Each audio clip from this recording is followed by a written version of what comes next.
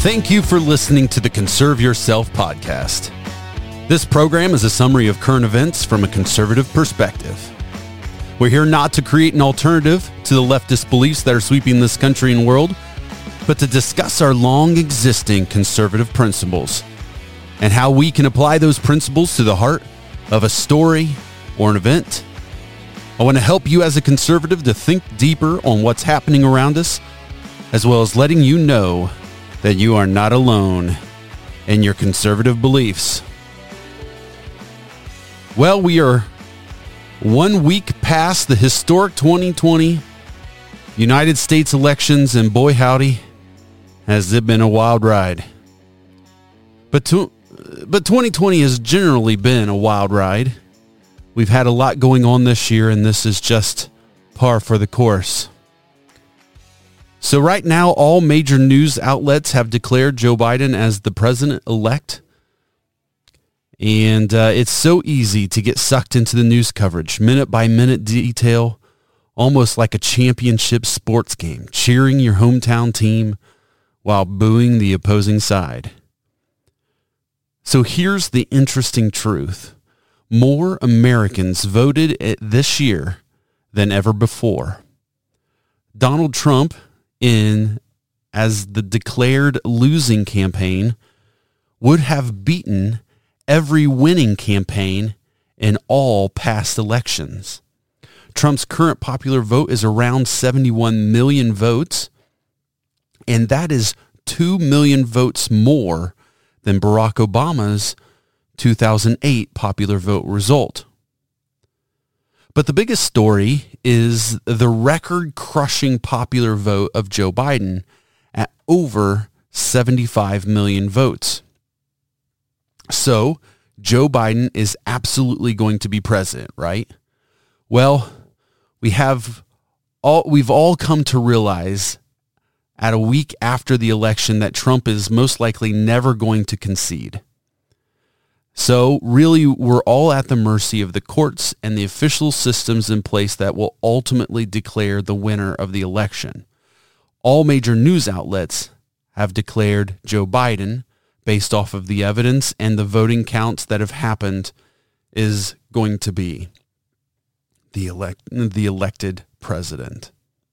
And while many Trump supporters are adamantly calling foul and reaching for any election inconsistency in the name of voter fraud, we must come to the realization that most likely nothing will come from these accusations and lawsuits. People will get angrier and angrier, and ultimately it's going to lead to Joe Biden will be inaugurated on January 20th, 2021, as the 46th president of the United States. Now, I do have one clip for us today to listen to. Dr. Albert Mohler serves as the president of the Southern Baptist Theological Seminary, but is also the host of a daily podcast called The Briefing. Leading up to the election, Dr. Mohler highlighted the history and provided an opinion of the political career of Joe Biden. Let's listen to that summary. Joe Biden is generally cooler in temperament, and like Trump, he is also known to Americans. Biden is the essence of the career politician. He has survived this long by being a part of the system, including years of Democratic Party service as senator and vice president. Throughout this process and these many years in government, Biden's principles have been, I'll just use the word, flexible, but he has served his party dutifully. His commitment to a liberal direction of the country has been clear, even if sometimes calculated. As chairman of the Senate Judiciary Committee, he personally oversaw the destruction of Judge Robert Bork in confirmation hearings for the Supreme Court. He had to drop out of the 1988 race, as I said, when he was caught telling someone else's stories as his own. He seems to repeatedly have trouble telling the truth, and he surrenders very clearly now to the rising leftist wing of his party while claiming to be a moderate. More importantly, he is an enthusiastic champion of many of the most wretched policies that threaten the moral survival of our nation. If I'm electing a neighbor, it would be Biden, hands down. Biden would always be ready for a hamburger with friends, and he would always be ready to entertain with a story, whether or not the story is true. Biden seemed to think they're true at the time. I would not choose Donald Trump for a neighbor. I'm just not up to the tumult. I like a quiet neighborhood. But let's face the facts. We are not voting for who will be our neighbor. We are voting for who will be the next president of the United States. That's a very different question. It's a very different equation. And it would be probably be an understatement to say that some are angry at the results of the election.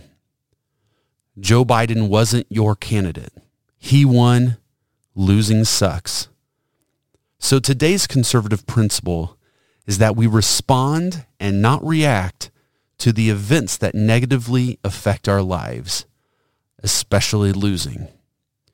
What we cannot do is react to anger. Instead, we need to respond. First, we need to keep a distance from the thing that angers us. It's a good time to turn off that news channel or uninstall that news app for maybe a few days. Second, we need to try and understand and identify just why we are angry. Is it just because our favorite sports team lost? Or is there something else? It's okay to get help. It's okay to talk about it. Family, friends, and others are available and want to help you with this.